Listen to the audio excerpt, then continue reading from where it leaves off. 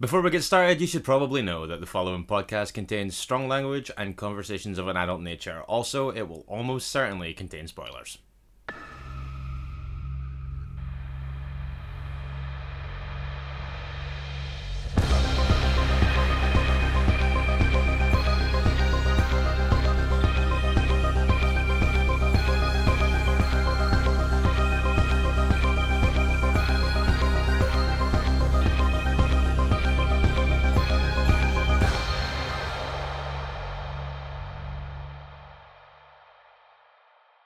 Hello and welcome to Minisode 115 of Strong Language and Violent Scenes, the podcast giving a second chance to films that might not deserve them. I'm Mitch Bain, I'm a lapsed horror writer and an occasional doer of musical things. And I'm Andy Stewart. Hi, Mitch. Hello, how are you? I'm okay, mate. How are you? Not bad, for date stamp purposes, coming at you circa 10 a.m. on a Sunday morning. Yes, indeed. Yeah, good morning. What's been going on? To be honest, it's been a bit of a weird week. There was a bereavement in the family, and I know that we had said we were going to put some Patreon content out this week, but I can assure you there'll be a double done next week. Yeah, I'm very sorry to hear that for a start, obviously. Yes, We've been talking about it a little bit. Mm-hmm. But yes, as regards Patreon stuff, we haven't forgotten about that, and apologies for letting it slip for the week. But yeah, you'll be seeing a fair bit more land in your feeds if you're in the £5 and up stuff, hopefully from midweek this week. Yes. Apologies, guys. Bear with us. It is coming this week. But aside from all that, what have you been watching? I've watched a fair amount. Most of it isn't new stuff, but, well, it kind of is, and I'll touch on that in a minute. But in terms of things I watched on streaming or whatever, I went on to Shudder and went back to 2018 for The Night Eats the World. Zombies? Zombies, yeah. French? Yes. Okay, haven't seen it, but I do remember people talking about it at the time. Tell us more. I hoped you were going to just give me the whole synopsis of the film in single words. Zombies, French, loneliness. Themes? No, it's about a guy who wakes up after a party to find that Paris has been ravaged by a zombie outbreak. Okay. Hell of a party to get you in the nick when all this happens without you noticing. Yeah. But yeah, I quite like this. Really slow burn. Really slow. Okay. To the point that some of it felt a bit like making up runtime. Right, okay. But I enjoyed it, actually. A lot of the stuff I've watched this week has been kind of slow burning. But it's got a pretty strong lead performance from Anders Danielsen Lee. I kind of enjoy this. Also, Dennis Levant's in there, who I don't know if you've seen Holy Motors. Oh no, I haven't, but I always feel like I should, just like everything else. Yeah, he's in that, and he's in this as well. He plays this accompanying zombie to an extent.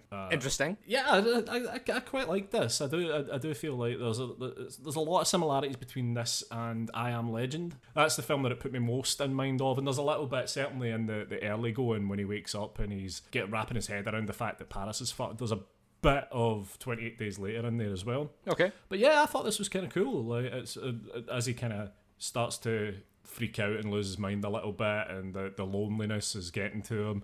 I liked it. Cool, nice. So that's The Night Eats the World. That's in Shudder, isn't it? It is, yeah. I stayed on Shudder. I'm not going to go into this too much, but I watched La Llorona. Yeah, I was predisposed against this, I think probably unfairly, because of the triggering nature of those words as a mainstream horror cinema goer for the last year. Yeah, okay. Well, this couldn't be more different, really, to The Curse of La Llorona. This, like I say, I'm not going to touch more on that. I'm sure you'll be hearing plenty of it if you're a Patreon subscriber this week. But I just want to say right now, for anyone who's not a Patreon subscriber, I love this. And if you like Tigers Are Not Afraid, I would check this out. And that's all I'm going to say at this point. I mean, Tigers Are Not Afraid, also eventually acquired by Shudder. Yeah, that's right, yeah. So pretty cool that they're having this kind of line in these, because I'm joking a little bit, I'm oversimplifying how much I know and don't know about this, because I did have a little read about it when people started talking about it in quite such kind of effusive ways this week after it came out. Mm-hmm. And it does seem like they're very good at acquiring these things. They're these kind of like quite smart world cinema titles that can take these fantastical elements and put them against a kind of harsh or kind of real world historical or political backdrop and all that kind of thing. And it's an interesting thread to like tease out, I think. Yeah. And I'm sure, like I say, we'll discuss it in greater detail once you've watched it this week. Yes, absolutely. I'll be getting to that either today or tomorrow for sure. Is that about your lot or anything else? Well, I have watched a bunch of other things, but they're all recent Blu-ray releases, so I'm just going to fly through a couple of them because I think they're worth mentioning because they're all excellent in different ways. So kicking off, our good pals at Arrow Video have released the Gamera collection. Okay. Yep, 12 films of giant fire-breathing turtle madness. Okay, to much to the delight of both you and Stevie, I'm assuming. Well, I think so. I would imagine Stevie's got his hands on this. I saw that Kevin Matthews has certainly got his hands on it. Mm-hmm. This is amazing. Anyone who's a kaiju fan, obviously most people think Godzilla, but Gamera more than has its place. And it's an amazing collection here. This is all 12 Gamera films. There's a 130-page comic booklet here and a book and all manner of stuff. It's fucking wild, the amount of stuff they've squeezed into that. Similarly, Studio Canal have put out Flash Gordon. Now, you sent me a couple of pictures of this. This looks amazing. It's, again, a stupidly good package. So, Studio Canal have put Flash Gordon out in 4K and just jammed it with stuff again. Like, they've put the Queen soundtrack on a disc in there. They've put the documentary Life After Flash in that as well. Right. More booklets, more mini books, the Flash Gordon comic strip, like the original appearance of Flash Gordon from 1934. Awesome. Okay. And a Flash Gordon logo patch as well, which is currently making its way to my denim jacket. Outstanding. I have had a quiet-ish week, some old, some new, and I say old, old by my standards. So obviously, we're a week or two away from Fright Fest, the digital edition. We are, yes, of course. That is almost upon us. That kicks off a week on Thursday. So looking forward to getting in amongst all that. Obviously, I won't be in London for that. What I am doing is heading to Sheffield. Oh, right, okay. For a socially distanced gathering of a couple of pals to watch it. Just kind of the people that I normally go to the festival with. So I'm really looking forward to that. Right. But I've been obviously it's a very unusual situation, and I've been trying to get myself psyched up for it by visiting a couple of my favourites from the last few years. I went back to 2014 this week and revisited Ivan Kavanaugh's The Canal. Oh, yeah, that's a good film. Yeah, I think that this is great, actually. I know loads of people who didn't take to this at all. Yeah, me too. But and I get why, in a way. Like, after a fashion, I can kind of understand why it's not for everybody. Because, like, it's extremely slow burning. It's about a film archivist who is given an old reel with murder footage from the like 1900s on it. And it's about him investigating that and his kind of unraveling. And that's not for everybody, but I think this is really, really good. What I would say is, I mentioned this, I think, a week or two ago. Yeah. When we were talking about Dead Snow 2, Red vs. Dead, and the fact that I missed a festival screening of that to see The Canal. Mm-hmm. The Canal is a better film, in my opinion, than Dead Snow 2, but I still maintain that I made the wrong decision in the moment there. Because there's nothing that you can gain from watching The Canal at a festival that you can't in your house. That's right. Watching Dead Snow 2 with an audience, I think, in that environment is absolutely the perfect way to watch Dead Snow 2. Yes, I would say it's about the only way to watch Dead Snow 2, to be honest. But yeah, the Canal, it's great. It's generally available VOD and stuff like that. It took a while to see the light of day after its festival run in the UK, but I'm glad it's here. And if you want to go check that out, it's pretty much everywhere. Really cool, like slow burning ghost story. Genuinely really scary. Also, really nasty ending that fits the tone of it so well and fits the narrative so well. It doesn't feel mean-spirited. It doesn't feel like crowbarred in. It's just like a very suitably nasty kind of stinger ending to what has been a fairly miserable experience. So if that sounds like your idea of fun, it's incredibly grim, actually. It is. It's very, very heavy. But yeah, big fan of that. Also, want to mention something that I just watched today, actually. So this is a short that is doing the rounds at the moment. Right. And it came out on the 9th of August. And I came across this originally because it's a collaboration between a director called Michael Davis and a few people who are heavily involved with the No Sleep podcast. Oh, right. Okay. Mm-hmm. So it's based on a creepypasta story called Smile Dog, which is written by Michael Lutz. Right. And this is called Infection, and this is the second week in a row where I kind of have to walk back the fact that I've been a little bit reticent to get excited about the notion of getting loads of films that were shot in lockdown. Right, okay. Because last week I was like, I don't like the sound of that, and then obviously Host was there, and Host is amazing. And now Infection is done in the same way. There's a lot of voice acting going on in here. I don't know if there's actually any one human face in it. Okay. But basically, without saying too much about it, you have this woman who starts out kind of unfriended or searching style through a phone screen, where she's texting somebody that she hasn't heard from in a few days. Eventually, he gets back to her, sends her this very cryptic message, and the night kind of spirals into what IMDb describes as violent madness, and I suppose that's true. This is obviously shot and made with very limited resources, and I think that it's effectively scary. I started to think, you know that thing where when you've been watching like an iMessage screen for like 3-4 minutes, you're like, ugh.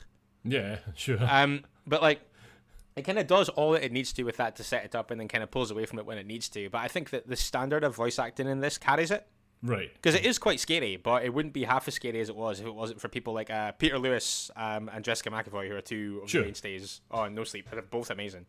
They're both putting in great performances here. It's a really interesting thing, and it's just like it's on YouTube. If you just search Smile Dog Infection short film, that's where I got it anyway. But yeah, so that is on YouTube now. It came out on the 9th of August, directed by Michael Davis. It's called Infection. I thought it was really cool. Cool. Yeah, I'm going to check that out. So, Mitch wants to sing from the 90s.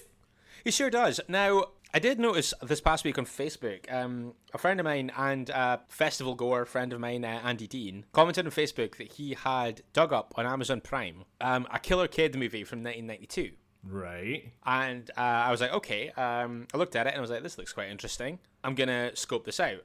So I did. Don't even know if he listens, but thanks to Andy for inadvertently tipping me off on this one. You're going to scope it out? I'm going to scope it out. Wow. Okay, carry on. Scoping of Dennis Dimster's Mikey. Right, okay, right. I don't think I know anything about this. So I didn't either. But basically it's about this this young boy who is passed from family to family and just causes havoc and kills them, basically. Like Problem Child? I guess so. Turn the darkness up just like a notch or two. Right, just a little. okay, sure. But yeah, pretty much the same ballpark. But like this film does not fuck about. He has like this kid who's about maybe, I don't know, like 8 or something, has killed an entire family in the first 5 minutes of this. Right. Like, he has drowned his sister, electrocuted his mum in the bath, and beaten his dad to death with a baseball bat. It does not fuck about. Okay, sure. It's this weird mixture of extremely dark themes, unrelentingly bleak presentation, and some, like, ropey performances. But it's pretty interesting. But what I would say is, and obviously, like I say, I was, like, a lot of the time with these kind of lesser-known things, especially the early 90s stuff that I'm digging up, I'm flying in very blind. With little to no real knowledge of the kind of context for these films, what the people went on to do, all that kind of thing. This was banned in the UK for a really long time. Really? Yeah, in fact, I was doing some digging about this, and it seems that there's like people out there who still believe that this is prohibited in the UK. It has surfaced on Amazon Prime, though.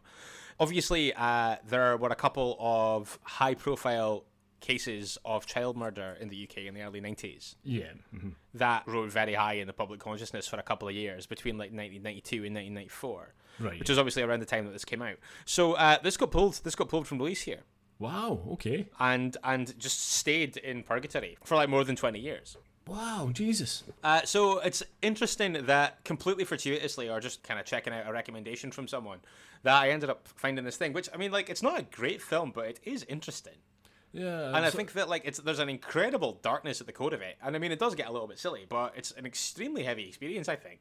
So it was interesting, and it was kind of challenging in a different way to the likes of Shram and things like that. Okay. So I think I'm doing okay at running the gauntlet here in terms of variety. Yeah, you're kind of covering all manner of things. But this is definitely one of the more unusual, but also kind of one of the more unexpectedly nuanced context stories as well. That film's called Mikey, Mikey, and it is available on Amazon Prime in the UK. What it's like anywhere else for availability, I'm not sure. But yeah, apparently this was on the banned list for a long time, but if you want to check it out, it's kind of in circulation again now. Excellent, thank you, Mitch. What have they been saying? Feedback time then, and they have once again been saying plenty. So big thank you to everybody that's been getting in touch this week. It's been a very interesting week of feedback, which we'll come to, but a lot of chat coming in this week for this week's film. It was an Andy versus Mitch episode, yes. And it was my turn to choose, and I went for Rec 3 Genesis. You did indeed. Well done, that man. That was a fine experience, actually. Your best to date, in my opinion. Thank you very much. It was very nice to revisit it also for me. I hadn't seen it in a few years, and you know how that tends to go. So was pleased that it was as good as I remembered. But yeah, a few people getting in touch with some thoughts on this one, including Scuba Monkey on Twitter, saying very underrated film. It doesn't hit the tension of 1 and 2, nor the action of 4, but it's great fun. The tongue-in-cheek, slightly thick, but still lovable great uncle that you wheel out for family get-togethers and he falls asleep in the corner of the Wreck family. So I think that what he's saying is that it's the Uncle Pepe of the Wreck family. Oh, 100%.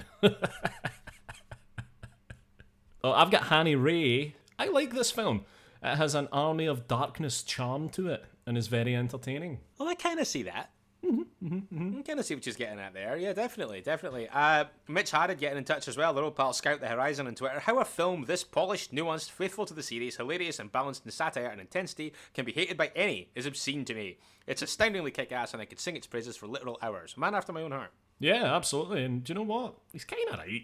Yeah, it's great. Cosmic Ray Girl, Alexis didn't necessarily agree with you. Certainly not prior to Revisit. I haven't heard whether it was a positive revisit, but certainly she wasn't sure that you were going to be able to defend this with any kind of clarity or success. Okay. But she did cycle it back in a tweet that we received saying that she feels it was your most successful defence of a film yet. Okay, that's not her saying that we spoke around. No, but no. I will take that. I'm happy with that. Definitely. We had Chris Skelp getting in touch on Facebook as well. Actually, Kevin Matthews too, just saying he would watch a sitcom spin-off from the series called That's So Pepe. Which I would too. Chris Skelp getting in touch. So he said, watched this a few years ago and had it filed away in the not good folder of my brain. This was pre-letterboxd logging. After listening to the episode, I think I'm going to have to give it another watch. I'm wondering if I'm guilty of judging it on what it isn't rather than seeing it for what it actually is. So Chris, as I said in the episode, and also thanks for breaking your cycle to jump ahead and check out this one. Appreciate that. Also, yeah, I think that a lot of the disdain for this film over the years has come from people doing exactly that. So if you do check it out with kind of a few years of a breathing room and let a little bit of time come between you and your expectations for it, I'd be interested to know what you make of it on Revisit. Yeah, I'd be keen to see maybe how it's mellowed for you. Mm-hmm, like a fine wine. Yeah. By the way, coming down on a very similar kind of comment here, we have Lee at Lee Hutchinson on Twitter. Mm-hmm. Now, you mentioned that you went to a Recathon in Aberdeen. Correct, yes, yeah. Yeah, well, Lee went to one as well. I also went to a Recathon and came away really disliking the tonal shift of 3. Just was so jarring when watching it as a trilogy. I can actually imagine watching them back to back would be quite a jarring experience. Like I say, it went down in a very mixed way when I did that. Like the audience response to it in the moment was very mixed. Right, cool. I can imagine that. Yeah, I did love Sponge John though. How could you not? How could you not? Sponge John, what a guy. Yeah. Maybe now it's been over 8 years. Maybe it's worth a rewatch. You've convinced me. See, I'm very happy with how this has gone. Cool, Lee. Again, if you do that, then obviously want to know how that works out. Sure, yeah, let us know. You got anything else on Rec before we move on? I don't have anything else on Rec, but I have something from film fan Stevie. He's just getting in touch with a bit of miscellany saying there's a series starting on Netflix from Wednesday called High Score, and he thinks it might be something that I would like. I think this is a documentary about the history of video games, which I would imagine I would like. Okay, cool. Thanks for getting in touch, Stevie, and thanks for thinking of me. There you go. He's always got your back, and he knows what he's doing with recommendations, that man. Yeah. Anything else on your side? Yeah, I have a couple. Okay, fire away. So I'll just burn through mine. Mark Davies getting in touch in the Chud Locker this week and suggesting a film from a 90s side quest. Oh, right, okay. Now, inevitably, I have neither seen it nor heard of it. But obviously I can run it by you. Please do. And he's recommended Bad Boy Bubby. Oh, right, okay, yeah. Should I be getting on this? I'd be keen to see what you make of Bad Boy Bubby for sure. I've got it here, actually. Okay. You know, the quest is far from over. That's true. You know, there could very well be time for it. Who can say? So thanks very much for that, Mark. Always nice to have people weighing in with those kinds of things. James Patrick Duffy asked a question on the Chud Locker this week. Only one answer so far, but I am curious to know what you would make of this as well. Right. So he said, in the 115 movies, including the watch-alongs, which actor do we think has appeared the most in terms of films that we've covered on the show? Oh. And he said, the thought popped into my head watching Wishmaster and both Tony Todd and Robert Englund appear. Kevin Matthews, straight in, crunch on the numbers. Going to guess Brad Dourif, who was in at least Seed of Chucky, Urban Legend, and Death Machine. Right. Also mentioned The Exorcist 3, said that might be wrong. Kevin, what you're thinking of is that cropped up during my venture through the Shockwaves 100. Yeah, we didn't actually do an episode on The Exorcist 3, but you're right, Brad Dourif is in The Exorcist 3. Not to say that we won't do one in future. Also pointed out Keanu Reeves is in The Devil's Advocate, Knock Knock, and Johnny Mnemonic. Yeah. But Tom Atkins has got to be high up there as well, surely. Tom Atkins, yeah, now been in a couple for sure. Also Tony Todd in Final Destination 3 and Sushi Girl. So yeah, there's a few people in there that I think are possibles. So yeah, if anybody actually wants to crunch the numbers on that, we'd be fascinated to know. I'm going to do it. I'm going to do it. Okay. I'm off on holiday this week. I've got nothing but time in my hands. I had a weird thing a few years ago when I realized that like a weirdly consistent mainstay in my DVD collection was Steve Zahn. Yeah, you've said that on the show before. You said that when you were talking about Roadkill. Yeah. Oh my god. Honestly, I've always wanted to cover Roadkill There on you the go. show. Maybe keep it for a Mitch versus Andy episode. Well, it's very well liked is the problem. That is, of course. Yeah. So yeah, I have to be a little bit discerning in that way. I think I'd be hypocritical if I wasn't. But yeah, Steve Zahn's been in about 10 films that I own. It's the weirdest thing. Anyway, I think that's just about it for the feedback this week. God, I fucking love Steve Zahn. Anyway, that is just about our lot for this week for feedback, I believe. So Yeah. it is once again time for Mitch's Pitches. Mitch's Pitches is a feature on the show that is designed to exploit my ignorance for your entertainment. Now, while we're recording, Andy will send a picture to my phone. It'll be a poster of a horror film from years gone by. Mm-hmm. People have photoshopped out the title and the tagline and left only the image. It will fall to me to describe the image to the best of my ability and to give it both a title and a synopsis based on that image alone. So, last week we had Night Killer. We did, yeah. Claudio Fragasso's Night Killer. Yes, reappropriated by me as Bride or Die to Have and to Solder. Oh, yeah. So, a few people getting in touch with some submissions on this one. Cosmic Ray Girl, Alexis, the young demon Dick Van Lick is going about his normal daily demon day when suddenly he is possessed by the venomous vampire Flaps McGee. She's out to complete her special order and steal Dick's most prized possession. It's 1994's Teenage Cream. Teenage Cream? Yeah, that's come with an accompanying apology, which I think is merited. Hanny_Ray on Twitter, seeking answers after the horrific demise of his sister, Ed, dead enough, dives into the underground world of miracle beauty treatments and black magic. But what he finds will change him forever. It's 1981's Overexfoliation 2 Snake Oil Treatment. We're in franchise territory here, Hannah. Yeah, I like it. CP Buckley on Instagram, when Karen Phillips moves to a new home on the outskirts of a seemingly dead town, she gets more than she bargained for when she discovers that the town is under the yoke of a bizarre religious cult. One night after she's attacked by the deformed townsfolk, Karen tries to leave but finds the only way out is blocked. Now she must survive the night while evading the members of the cult, hell-bent on sacrificing her to their ancient gods. 1992's folk horror revival, We Are All Damned. Ooh. Boz, Siamese Pizza Face Massacre. Getting the toppings wrong isn't the calzone way to die. Kevin Matthews, Freddie Stair is the richest pimp in Brooklyn thanks to the way his best girl, Ginger Rogers. But that's all about to count for nothing when a body-melting virus starts to infect the local clients, who start to then chow down on Freddie's girls. The only way to stave them off is with an attempt at the seductive Dance of the Seven Veils, which can handily be done in time to the last Ketchup song. Before Requiem for a Dream gave us that infamously bleak ending, the characters in this horror were going cheek to cheek. It's the strangely Bowie-inspired body horror shocker from 1986, John, I'm Only Dancing. And finally, Stephen Wales. When Arya having a laugh and her family move onto the parents' farm following their sudden death, they accidentally free what appears to be a friendly genie from its imprisonment in a family heirloom. Ooh. Grateful for its release, it promises to grant 3 wishes to each family member, but it's not long before its true terrifying form and the cost of this demon's wishes is revealed. This is starting to sound a little bit familiar. With the help of her mother's diaries, they discover the only way to stop it is to say the demon's true name out loud. Will Arya be able to guess it in time before the demon drags her and her family to hell? Find out in 1999's schlock Italian sequel to its Wishmaster ripoff, Wish Granter 2. Frumpled Milfskins return.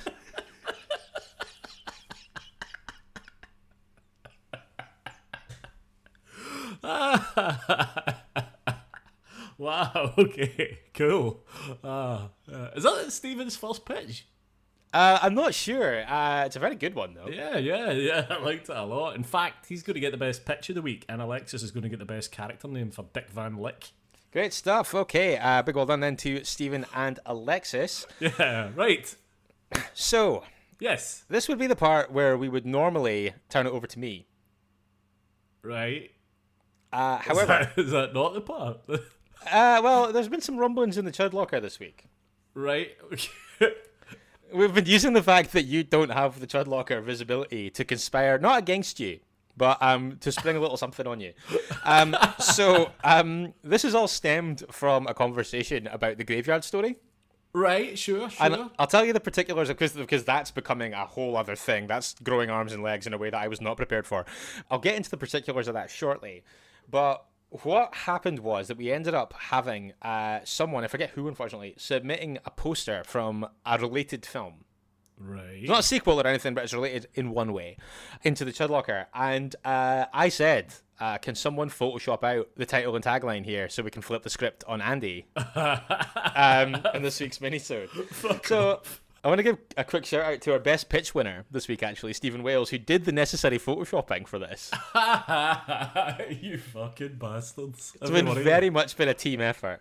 So I was wondering how you would feel about, for the first time in the history of Mitch's Pitches, doing a pitch of your own. I tell you, Mitch, my heart's fucking racing. I'm I'm fucking nervous.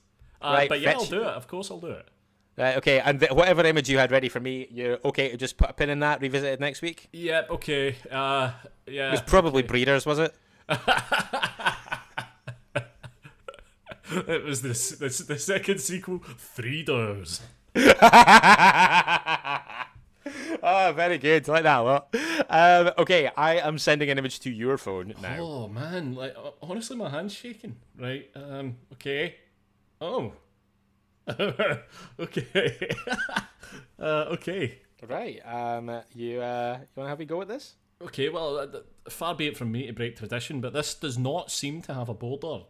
Certainly not one that I can see. The border. If there's a border, it's black. The sky is incredibly blood red and cloudy. Yep. Across the kind of centre third of the image, we have a city skyline. Mm-hmm. Down on the bottom here, we have what appears to be a press conference where we have three reporters.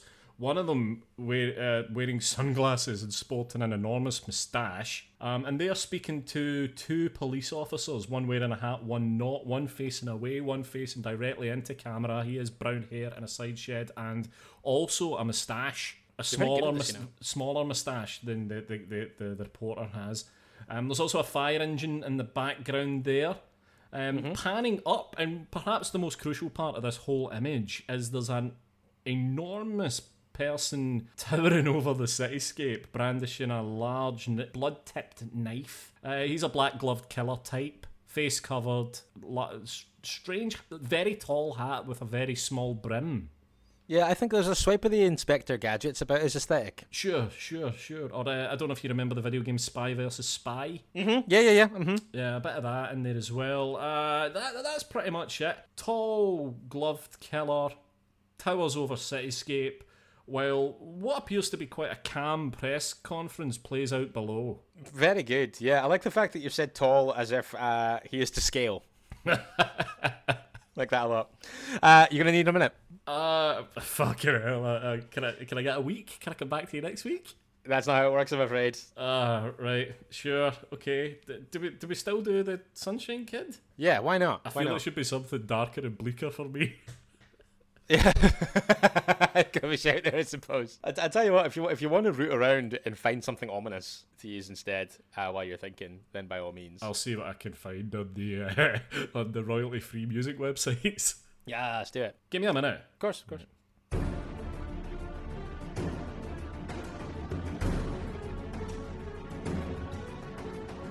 don't know how you do this week in, week out. This is quite tricky. Yeah, if nothing else, I'm kind of hoping that it'll open your eyes to the fact that it's not all fun and games. This could be the last ever Mitch's pitch. I'll be like, I can't believe I've done this to you for so long. I'm sorry. How do I make this right? With this act of self-flagellation that I'm currently writing. Speaking of which, how's that coming along? Right. I think I'm ready. Okay. Oh, I'm going to have to do my synopsis voice for this because presumably you're going to read a synopsis out in a minute. I do have one prepared, yes. Okay, so, right, okay, this is mine. When a masked black-gloved killer is struck by Dr. Wayne Zelinsky's now notorious shrink growth ray, he balloons to enormous size and embarks on a killing spree of giant proportions. Watch as hundreds fall beneath his black-booted feet. But who can stop this mile-high maniac? The task falls to grizzled, acrophobic police detective Herman Handsup to scale the killer, unmask him, and ultimately destroy him. It's Disney's adult-only addition to the Honey, I franchise. The Humongo Giallo fiasco. Honey, I maximized a madman. Humongo Giallo fiasco. Amazing. Oh, I'm very impressed. That's a very good first effort. Very good. Herman Handsup. Fantastic. Okay, so it's not that. I refuse to believe that. What we do have here is Robert Bouvier's City in Panic. Right, okay. I realise now that I didn't put a year in mind, so what I'm going to say, just because I know that Honey, I Shrunk the Kids came out in 1989, this was 1990. You are shackled to the chronology of that a little bit. 1986. Oh, right, okay. Perhaps they decided to put this one out and then they softened the franchise for a children's audience. Perhaps, yeah. And this one was just like discreetly buried. So I want to say that the reason that we came across this is because this is one of only 3 films that Adrian Paul was in. Adrian Paul being the lead in Graveyard Story. Right. Detective Ron Hunt. Okay. So that was how we came across this. So this is sufficiently obscure that there is only one synopsis available for it in IMDb. Okay. And it's extremely brief, but it's provided to us by Creepshow_Tonight, spelled Nite. Oh, right. Lovely. A detective teams up with a talk show host to take down a homophobic serial killer on the streets of Toronto. So that's all. Tells you all you need to know. That's fine. Yeah, also, just if you're curious, the IMDb plot keywords include Sick Son, Giallo, Canadian Giallo, Blood Spray, Emasculation, Bare Breast, and Twist Ending. Wow, okay. Oh, now I know there's a twist ending. It's true, yeah, there's 80 slasher has a twist ending. I was surprised too. But I don't want to watch it now if I know there's a twist coming. I mean, you don't know what the twist is. So that concludes a unique one-off Mitch's Pitches. Look, I'm quite willing to do one of these every now and again. Yeah, I think that if we occasionally flip the script on it, I think it'll be fun. If only to give your brain a rest. Yeah, I do appreciate that. I've had a mentally exhausting week. I don't know how I would have felt if I would have had to have done a pitch today. By the way, that was quite quick. I came up with that fast. I think that you put that together very nicely, I have to say. And of course, we want to hear your suggestions. That image is now everywhere, so get on through all the usual channels, Facebook, Instagram, Twitter, and so on, and get those pictures in. We love hearing from you. Yeah, and Mitch, like I say, I've got an appreciation for that now, so thank you for bearing with this. No problem. Streaming platforms this week then? Yes, what have we got? Amazon Prime, I don't know, Gone in 60 Seconds, I guess. That's there on Thursday. The Nicolas Cage film? Yeah. Right, sure, yeah. Fine. Can't find much else, but yeah, that was there. Netflix has a decent amount of stuff coming on this week, actually. On Thursday, Smoky Thriller Klaxon got Inconceivable. A couple trying to conceive invite a woman with a mysterious past to move in with them, but it's an invitation they may come to regret. Oh, yes. Also on Thursday, we've got Biohackers Season 1. A medical student enters a top German university on a secret mission to uncover a conspiracy linking a family tragedy to a visionary biology professor. That's a long sentence. Fuck off. Also got an Asian production here, Godam Season 1. This sounds pretty cool. When night falls on the city, shadows and spirits come alive in this horror anthology series centered on urban legends. All right, cool. Also on Thursday, we've got John Was Trying to Contact Aliens. A rural electronics whiz broadcasts radio signals into space and monitors for signs of aliens, but makes a more important connection here on Earth. Right, okay. So the title of that is John Was Trying to Contact Aliens, like John dies at the end. Yes, John Was Trying to Contact Aliens is the title of that. On Friday, August 21st on Netflix, we've got Lucifer Season 5 Part 1. Right, sure. Mm-hmm. Lucifer makes a tumultuous return to the land of the living in hopes of making things right with Chloe, a devil's work is never done. And also on Friday, we've got Dark Forces. In search of his sister, a renegade criminal seeks answers at a sordid hotel where he encounters a sinister guest and romances a mysterious waitress. Lovely. A lot going on there. On Now TV this week, on Monday, big one, Sky Atlantic. So this is 9 p.m. on Sky Atlantic, also simulcast late Sunday, early Monday, like they did with Game of Thrones and that. It's finally here, Lovecraft Country. Oh, fuck, yeah, based on Matt Ruff's book. Yes, based on Matt Ruff's novel of the same name. HBO drama Lovecraft Country follows Atticus Freeman as he joins his friends Letitia and his uncle George on a road trip across 1950s Jim Crow America in search of his missing father. This begins a struggle to survive and overcome both the racist terrors of white America and the terrifying ancient monsters ripped from the twisted mind of H.P. Lovecraft. In the style of Game of Thrones, this is simulcast with the American broadcast every week. Amazing. Also on Monday, we've got Behind You. A girl unwittingly releases a malicious demon that haunted her mother and aunt years earlier. Not telling you how to live your life, but this is currently rocking a 7% on Rotten Tomatoes. And on Friday the 21st, we've got Zombieland Double Tap. 10 years after the cult hit Zombieland, Woody Harrelson, Jesse Eisenberg, Abigail Breslin, and Emma Stone are reunited for more comic mayhem that stretches from the White House all through the American heartland. If the zombies and the human survivors don't sink their teeth into them, their own backbiting, snarky family unit will. Lovely. And to wrap things up on Shudder, I think potentially my pick for this week, to be honest, on Thursday, August 20th, Jay Baruchel's Random Acts of Violence. Yes, indeed. Yeah, we'll have more to say on that next week as well. Yep, comic book creator Todd, his wife, assistant, and best friend all embark upon a road trip from Toronto to New York Comic Con, and bad things start to happen. People start getting killed as a crazed fan using Todd's Slasher Man comic as inspiration for his stylized slaughtering. This sounds ace. That's your lot for the platforms this week. I'm going to say Random Acts of Violence is a pick. Yes, me too. Although Lovecraft Country, pretty promising as well. Turn our attentions then to this week's show, and we have a returning guest this week, and it's been so long. Yeah, we like to have him back roughly once a year. Yeah, I would say that's about right. He is, of course, the host and the brains of the operation over at the podcast Under the Stairs. Yeah, the busiest podcaster in the world, perhaps. I would say that's possibly true. Yes, you may also know him from episode 4 of this show, Rawhead Rex, and episode 50 on the whole. It's a warm welcome back to Mr. Duncan McLeish. Yep, and Duncan's taking us back to 1991 this time for Wes Craven's The People Under the Stairs. The People Under the Stairs. So, how are you feeling about that? For the third time, we are joined by the podcast Under the Stairs, Duncan McLeish, and we're talking Wes Craven's The People Under the Stairs. Do we call Duncan a regular, like a show regular yet? I think it's reasonable to call him a regular. I think 3's enough to be a regular. 3 in 3 years is enough, I would say. Right, okay. How you feel about that? Get in touch with us through all the usual channels if you'd like to chat to us. You can reach us on Facebook and Instagram at Strong Language Violent Scenes. You can tweet us at Strong Violent PC. Email stronglanguageviolentscenes@gmail.com. And also interact with other listeners on our Facebook group, The Chud Locker. Yep, and if you're feeling generous or even curious, you can check out our Patreon at patreon.com/Strong Language Violent Scenes. We will be saying a thank you at the end of this episode. But yeah, it's there. Take a little look. Yeah, check it out. We will be back this Friday talking The People Under the Stairs with Duncan McLeish. Join us then if you can. In the meantime, don't forget, it is better to die a hero than live as food in a world of chuds. Goodbye. Bye.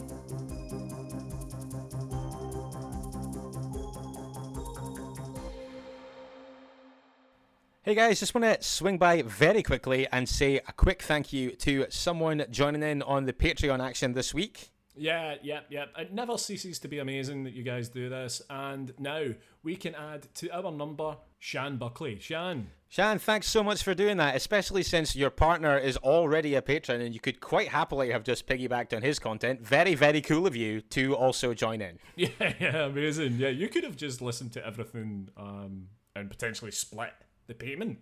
Absolutely, yeah. You had this kind of very obvious backdoor route into that. You chose not to do it. I respect that, and it's very cool of you to do that. So big thank you, Shan Buckley, for joining us this week. Thanks, guys. See you soon. Bye, guys. You've been listening to Strong Language and Violent Scenes with Andy Stewart and Mitch Bain. Strong Language and Violent Scenes theme by Mitch Bain. Production and artwork by Andy Stewart. Find us on Stitcher, iTunes, Spotify, Google Podcasts and Podbean.